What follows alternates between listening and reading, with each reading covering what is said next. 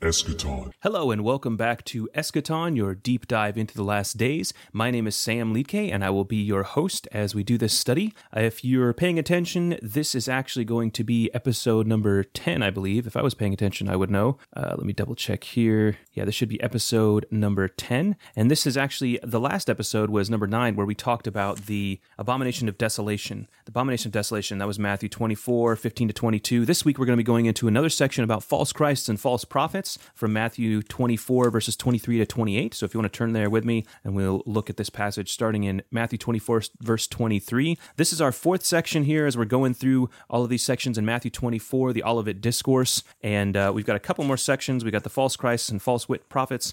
Section 5 will be the return of Jesus Christ. Then section 6 is the parable of the fig tree. And then we get into some other stuff as well. So I appreciate you guys joining me and keeping up with this podcast.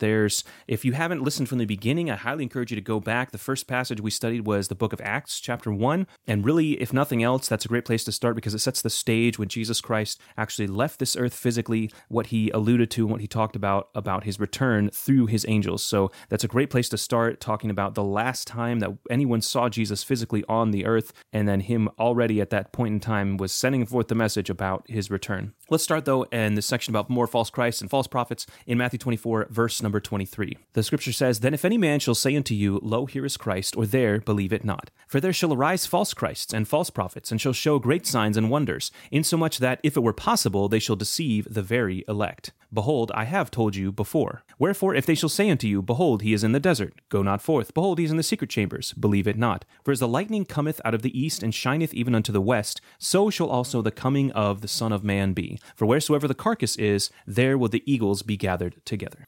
All right, so starting back in verse number 23, we're going to go verse by verse on this one just so we understand what's going on here. He says, "Then if any man shall say unto you, Lo, here is Christ, or there, believe it not." This believe it not, he's talking about these depictions of the return of Christ throughout Scripture never require announcement to be perceived, right? So Revelation chapter 1, verse 7, Revelation 1, verse number 7, he says, "Behold, he cometh with clouds, and every eye shall see him. And they also which pierced him, and all kindreds of the earth shall wail because of him, even so, amen."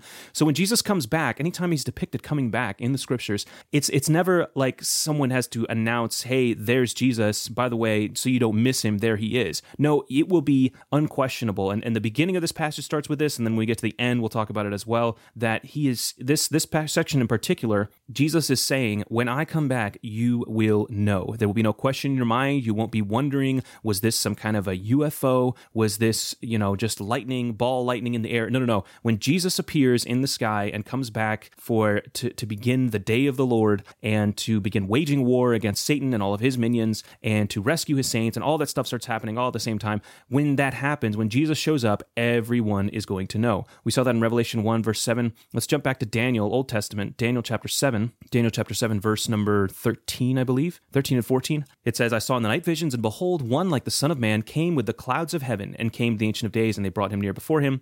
And there was given him dominion and a glory and a kingdom, that all people and nations and languages should serve him. His dominion is an everlasting dominion which shall not pass away, and his kingdom that which shall not be destroyed." Here we see again, when he shows up, he's got the clouds of heaven. His dominion is everlasting, and it's all encompassing. All people, nations, and languages serve him. So no one's going to be left kind of off by the wayside, not serving the kingdom of heaven or not serving Jesus when he shows up. It's going to make sure everyone's going to know. Let's look at a couple more of these real quick. Isaiah chapter 40, verse number 5. And this sets the tone really for this little section of Matthew 24. Isaiah 40, verse 5 is this concept of believe it not. When these false depictions of Jesus showing up appear, don't believe them. You're not going to need somebody coming and giving you a message, giving you a letter, showing up and telling you, "Hey, did you realize that Jesus came back?" No, you're not going to need that. Isaiah 40, verse 5, "The glory of the Lord shall be revealed." And of course, the Lord there is all caps, which means it is our Old Testament word for Jehovah or Yahweh. It's that Hebrew word. "The glory of the Lord shall be revealed, and all flesh shall see it together, for the mouth of the Lord has spoken it." When the glory of God shows up, everyone is going to know. It will be unquestionable. This is also mentioned in 2 Thessalonians 2, verses 1 through 12 in that description,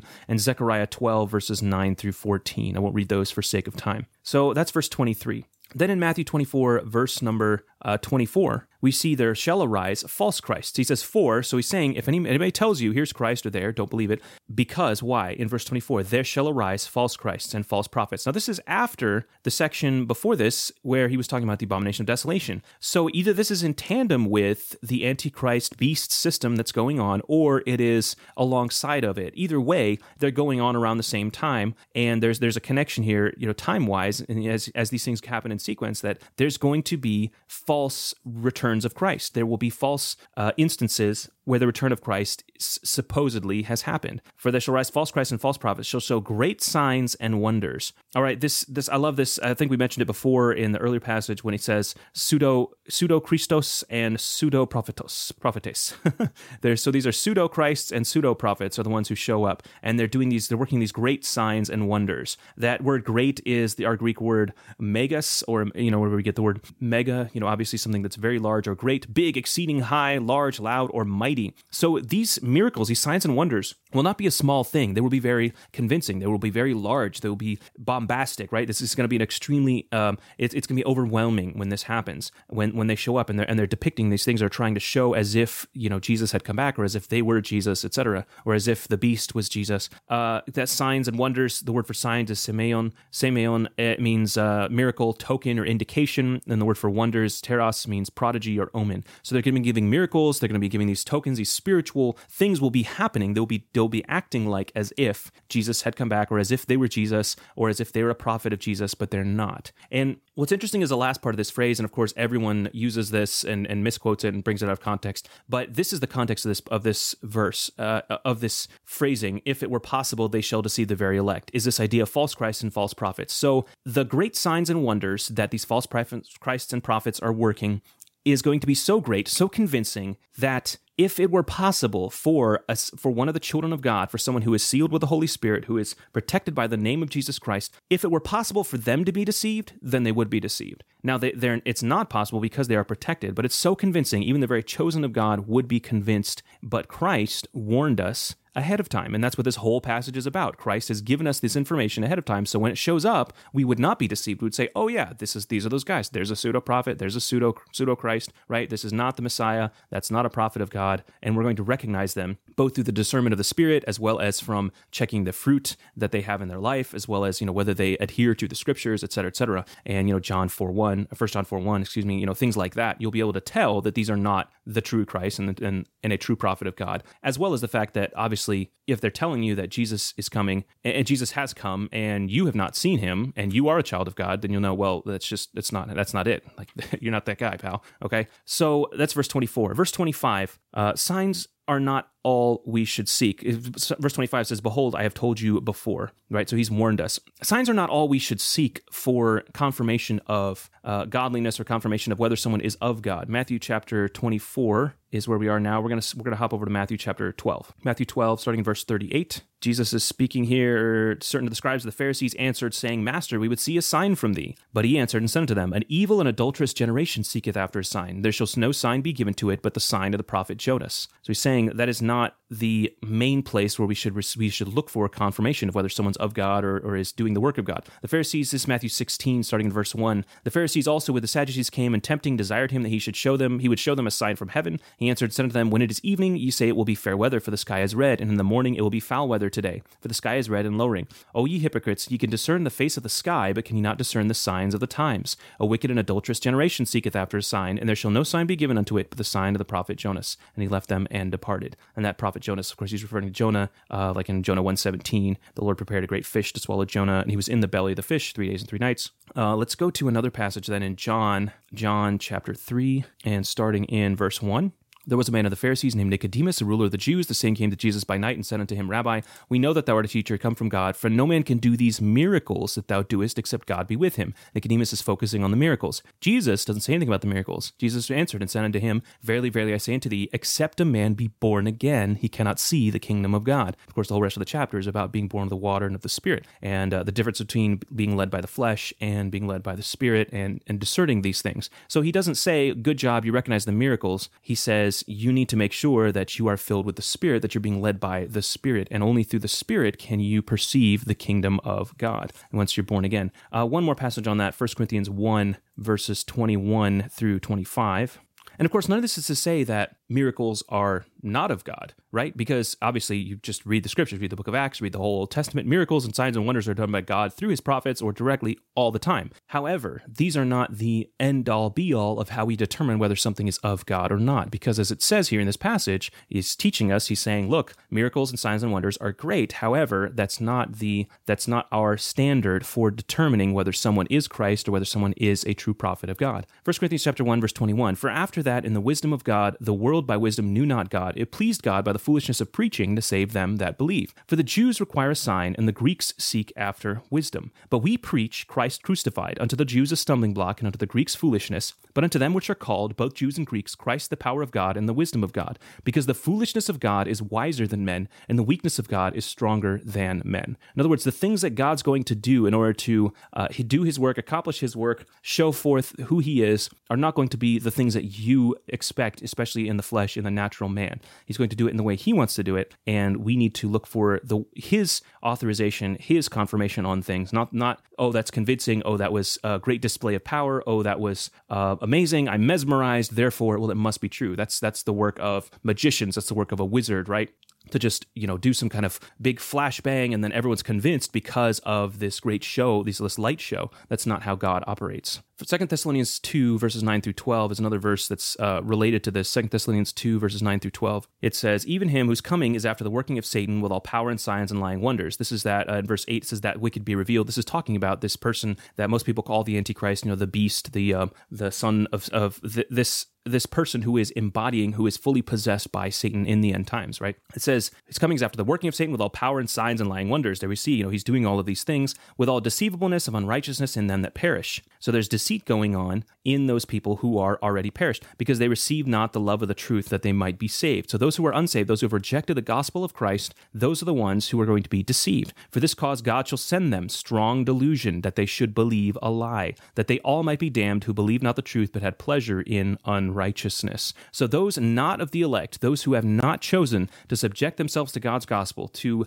live in accordance with the things that Christ has told us, those who have not been baptized in the name of Christ, who have not been sealed and confirmed with the power and the presence of the Holy Spirit, they have not repented of their sins, those people are the ones that God will send strong delusion. They will believe a lie. They will be damned. In other words, they're already going down that path, right? Even if they know the truth, but they haven't accepted it yet, if they haven't actually followed through, if they haven't actually subjected themselves to Christ, committed themselves to him in that way, as it's mentioned in Acts 2:38, if you have not done that, God will send you this strong delusion and you will believe the lie. You will be convinced that this wicked one is actually God or is good enough to be God, right? You're going to be deceived by him.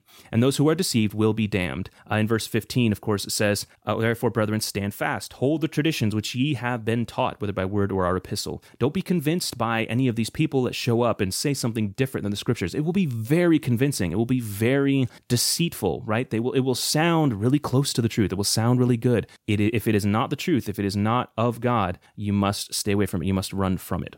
Revelation chapter 13, verses 11 through 18. Let's jump over there.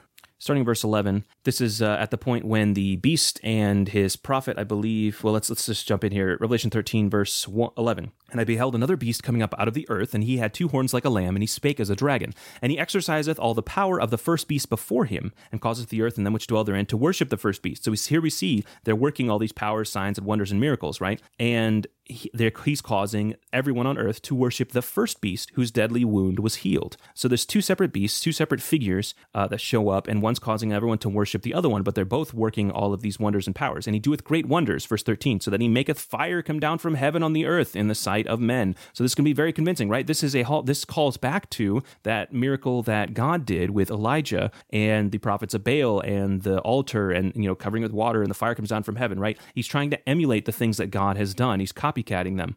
Verse 14, deceiveth them that dwell on the earth by the means of those miracles which he had power to do in the sight of the beast, saying to them that dwell on the earth that they should make an image to the beast which had the wound by a sword and did live. So he's convincing people through these miracles, through the power, and through this quote-unquote resurrection event that has occurred to the first beast, where it appears to have died, wounded by a sword, and then he lives. He's either resurrected or he never really died. And he had power, verse 15, to give life into the image of the beast. So everyone's convinced or is deceived into making this image or images to the beast, which had the wound by a sword and did live, so the first beast, that the image, and the second beast has the power, in verse 15, to give life into the image of the beast, that the image of the beast should both speak and cause that as many as would not worship the image of the beast should be killed. So here we have this system is completely enacted then that most people are familiar with, and we'll look at that in just a second with the mark in the next couple of verses. And so there's all this stuff going on at once, right, where this is after the abomination of desolation. This is where the beast system is in full swing, right? There is a figure or a person who has declared themselves to be God, who has set themselves up as God, who has defiled the temple, who has defiled, possibly, as I mentioned in the last episode, as part of the mark of the beast, is defiling the temple of individuals, them being the housing point, the tabernacle of the power and the presence of God, of the Holy Spirit. And this is all what's going on, right? So this is what's being enacted. And the things that are going on are signs and wonders and miracles. It will be very convincing. It will be wonderful. It'll be amazing to watch, right? Great. It'll be like the best special effects show you've ever seen, except it will be spiritually enabled magic that is going on, power that is happening. Verse number 16, he causeth all, both small and great, rich and poor, free and bond, to receive a mark in their right hand or in their foreheads. And I want to stop right here. I may have mentioned it last episode, but I want to make sure I hit this every time I hit this passage, because it is such a misinterpreted, such a misapplied passage. These few verses here, these 2 or 3 verses that talk about the mark of the beast, the number of the beast, all that stuff, they happen in context of the first beast has died, has been resurrected, and then the second beast gives life unto an image that he convinces everyone to create that is of the first beast. And then this image, of course, is speaking, and then they're killing people who are not worshiping the image of the beast. And then, verse 16, he causeth all, both small and great, rich and poor, free and bond, to receive a mark in their right hand or in their foreheads. So this either happens at the same time or as part of this process of creating these images and of setting up all of these things, this whole worship system, this worldwide worship system to go under the beast himself, the first beast, right? The Antichrist power. So that's when the mark happens, and that's what it's tied to, is worship. It's tied to subjecting yourself to the name and to the number of the beast, as we see here. That no man might buy or sell, verse 17, save he that had the mark or the name of the beast or the number of his name. You see again the importance of being sealed by the name of the beast. This is again the perversion of, the copycat of, being sealed by the name of Jesus Christ. Verse 18, here is wisdom. Let him that hath understanding count the number of the beast, for it is the number of a man, and his number is 666. This episode, we're not really talking about all that the mark of the beast means, but I would just want to make sure we understand all these things, these signs and these wonders will go in tandem with this, will coincide with this mark of the beast being issued, and they're part of this worship system, worshiping the false Messiah, and it's another indicator to the elect of its true origin. So when the mark shows up, we'll know, hey, it's accompanied by these signs and wonders, by this resurrection event, by all of this stuff, and we'll know, hey, that's the mark, because it is obviously part of worship. In order to receive it, you have to pledge allegiance to the beast and all of it, and all of that, and accept him as the Messiah or as God. All right. Get too tied up in the weeds with that. We'll jump back over to Matthew 24, verse number 26. Verse 25 says, behold, I've told you before. So that's why we're studying this, right? That's why we're looking at all this, because he has warned us about these things. So when they happen to us, when we see these things, we would not be deceived or taken unawares. Verse 26, wherefore, if they shall say unto you, behold, he's in the desert, go not forth. Behold, he's in the secret chambers, believe it not. So this is still these false prophets and Christ's talking about saying Jesus has shown up. There's a lightning cometh out of the east and shineth even unto the west, so shall also the coming of the Son of Man be. Verse 26 there, that word desert. Behold, he's in the desert. Like he's go out here, let's check him out. That means like a waste place, desolate, solitary, or wilderness. Jesus had already visited this place and had achieved victory there. In Matthew chapter 4, verses 1 and following, and then in Mark chapter 1, verses 12 and 13, this is the event when Jesus is taken out into the wilderness by the Holy Spirit, is tempted by Satan himself, overcomes these temptations, and is ministered to by the angels. Jesus has already won in the desert place. Amen. He has already gone there. He's not going to show up there again. That's not where he said he's going to come back. It's interesting in Revelation 12, just as a side note, Revelation 12, verses 6 and verse 14, we see the woman that's chased by the dragon in Revelation 12. She's protected in the wilderness. It's the same word, but it's not described as the place where Christ returns. So it is a place that the woman is able to escape from the dragon, but it is not a place ever depicted as where Jesus shows up when he comes back. Another thing to note is this word for desert is eremos. It's related to our term for desolation in verse number 15, that abomination that causes or ends up in desolation, eremosis. It means despoliation or desolation. So it's the same root word for that word. So it's this idea of a place that is desolate, a desert, a wilderness. Don't go there thinking, well, someone told me Jesus showed up here in the middle, in area 51 or whatever. Jesus is not there, okay? Jesus is not going to show up that way. That word for secret chambers there, where it says, let's see, let's go back here. Verse number 26 again. Go not forth, behold, he is in the secret chambers, believe it not. So this is the kind of places, and you may hear people saying these things specifically, of course, since Jesus said these specifically. My impression is that these are ideas, these are the types of things people will be saying. Look, he's over here, look, he's over there, he's out in this kind of place, he's over in this kind of place. What's interesting, though, is that one of them is a desolate place, it's solitary, it's in the wilderness, it's far removed from civilization. The other one is the direct opposite. Behold, he's in the secret chambers, right? That's a place, it means a dispensary, it's tameion, it means a storage chamber, a closet, or a storehouse. So it's inside of a house, it's inside of a protected place. Luke 12 verse 24 mentions this, 12 verse 3, and then Matthew 6:6. It's a place where they would, like an inner closet, an inner room, almost like a safe room in a house where you would keep all your valuables and your goods, right? Your whether it was your grain or whether it was your actual, your jewels or whatever it was, this is the kind of place where you would store those things. But that's not where Jesus is going to show up. He's not going to need to be hidden or need protection when he arrives. He's not going to come through out of Narnia in your closet, in your wardrobe, in the back room somewhere. In verse 27, we see how does he actually come. For as the lightning cometh out of the east and shineth even unto the west, so shall also the coming of the Son of Man be. So the return of Jesus Christ, when he does show up, again, hearkening back to verse 23, it will be unquestionable as lightning itself. The word here means glare or bright shining, or a sunrise. We get this depiction from the east to the west, so that brings with it the idea of a sun, the sun coming up out of the east and rising in the sky and then going over to the west. It's obvious to everyone. You can see it. It is not questionable. It is not going to be, well, maybe that's Jesus, maybe that's someone or something else. There'll be no question in your mind. He will traverse the whole of the sky. He'll be depicted, or not depicted. He will show up, and he will be there for all to see. No questions asked. Everyone will know who it is and what it is. In the book of, I believe it's the book of Isaiah and in the book of Revelation, when he does show up, there's weeping and mourning. Everyone, when they look up and they see this, they're going to go, oh no, this is it. This is what the prophets prophesied. This is that time those Christians were talking about. This is the return, the much spoken of return of Jesus Christ. Of course, we'll be talking about that in more detail next week and when we talk about verses 29 through 31. But Jesus is letting us know ahead of time that up until the point when he actually returns, there's going to be all these false prophets, these false Christs, these false teachers, and they're going to be working signs and wonders. There's going to be the mark enacted. There's going to be all this stuff going on, right? And none of it's going to actually be him. It will all be claiming to be him, or at least claiming to be God, claiming to be in the position of or in the place of God, but will not be God himself showing up. And you have to hold out. You have to wait. You have to be patient. Don't let yourself be deceived. Don't follow after all these signs and wonders and miracles, because we know that those things are not going to be what actually is the depiction of his arrival. It's not going to be what actually tells us, hey, Jesus is here. When Jesus is here, you don't have to be told Jesus is here because he's just there, right? He's in the sky, blazing forth. He's covered in clouds. I mean, I can't express enough how overwhelming this moment will be. No person on earth will have any question or any doubt in their mind. You will be incapable of not understanding that this is the God of the universe showing up in the sky to wage war against his enemies and to rescue his own elect and his chosen. It will be undeniable.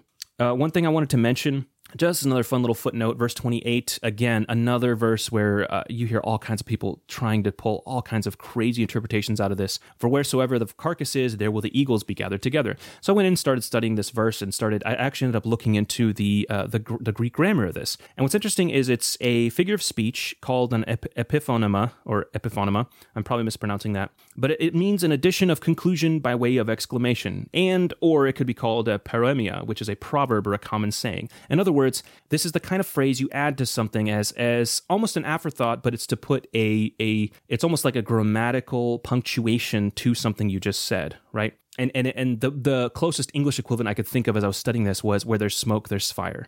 Where when we say that, you know what that means inherently. I don't have to sit here and explain it to you totally. If you do think about it just for 5 seconds, you'll be like, oh, that makes sense. Where there's smoke, you track the smoke back to the source, there's fire there. It's an extremely similar phrasing here. For wheresoever the carcass is, there will the eagles be gathered together. In other words, there will be evidence of these things happening, and it will be undeniable. And you can just track back where the eagle's gathering, there's the carcass, and you'll know, hey, this is something that's going on. It's likely referencing Job chapter 39. We'll jump over there real quick. As far as this actual proverb, it doesn't seem to be an oft-stated proverb or saying of the time. However, in Job 39, verses 27 through 30, we see a similar talk here. Job 39, starting in verse number 27. 27. Doth the eagle mount up at thy command and make her nest on high? She dwelleth and abideth on the rock, upon the crag of the rock in the strong place. From thence she seeketh the prey, and her eyes behold afar off. Her young ones also suck up blood, and where the slain are, there is she. So there you see where the slain are, where the carcass is, where the dead ones are, there is she. There's the eagle.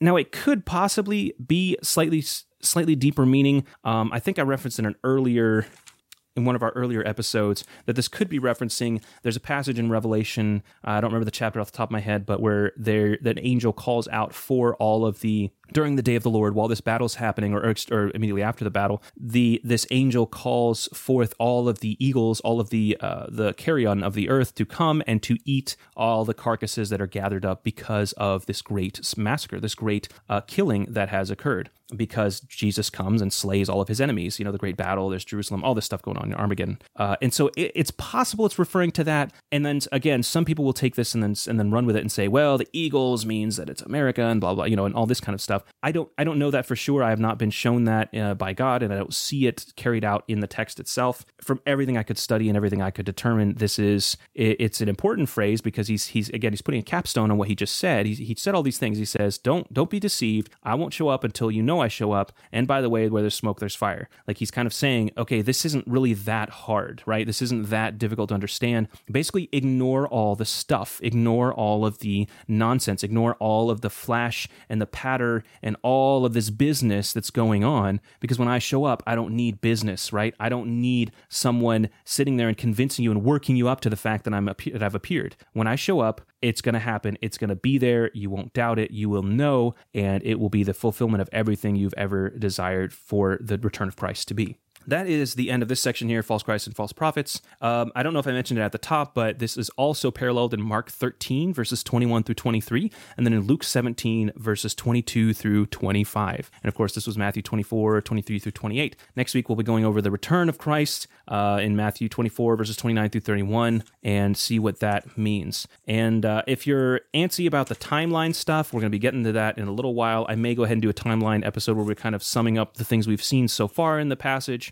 after the return of Jesus Christ before we talk about the parable of the fig tree, since those things are a little less concrete. Either way, thank you so much for joining us. This has been Eschaton. Please leave a like or a comment if you see this on YouTube. Subscribe so that you can catch the newest episodes. If you see this on Facebook, please share it with someone, or anywhere, please share it with someone. Or if you see this on the podcast feed, if you would, please go to our podcast information on Apple Podcasts and leave us a review. If you leave us a review on Apple Podcasts, then that really helps all the algorithms catch up with who we are, what we're talking about, the fact that this is a biblical podcast, the fact that you can find information here. If you believe other people would benefit from this information, from this study, then share it with someone that you know who's interested in these things. And I highly encourage questions. I highly encourage criticism. I highly encourage people to say, well, I've seen this passage actually means thus and thus. I would love to hear that stuff because, iron sharpeneth iron. And if it's a Christian brother who's showing, something God showed them, or they have heard a different interpretation that is contrasting something that I've said,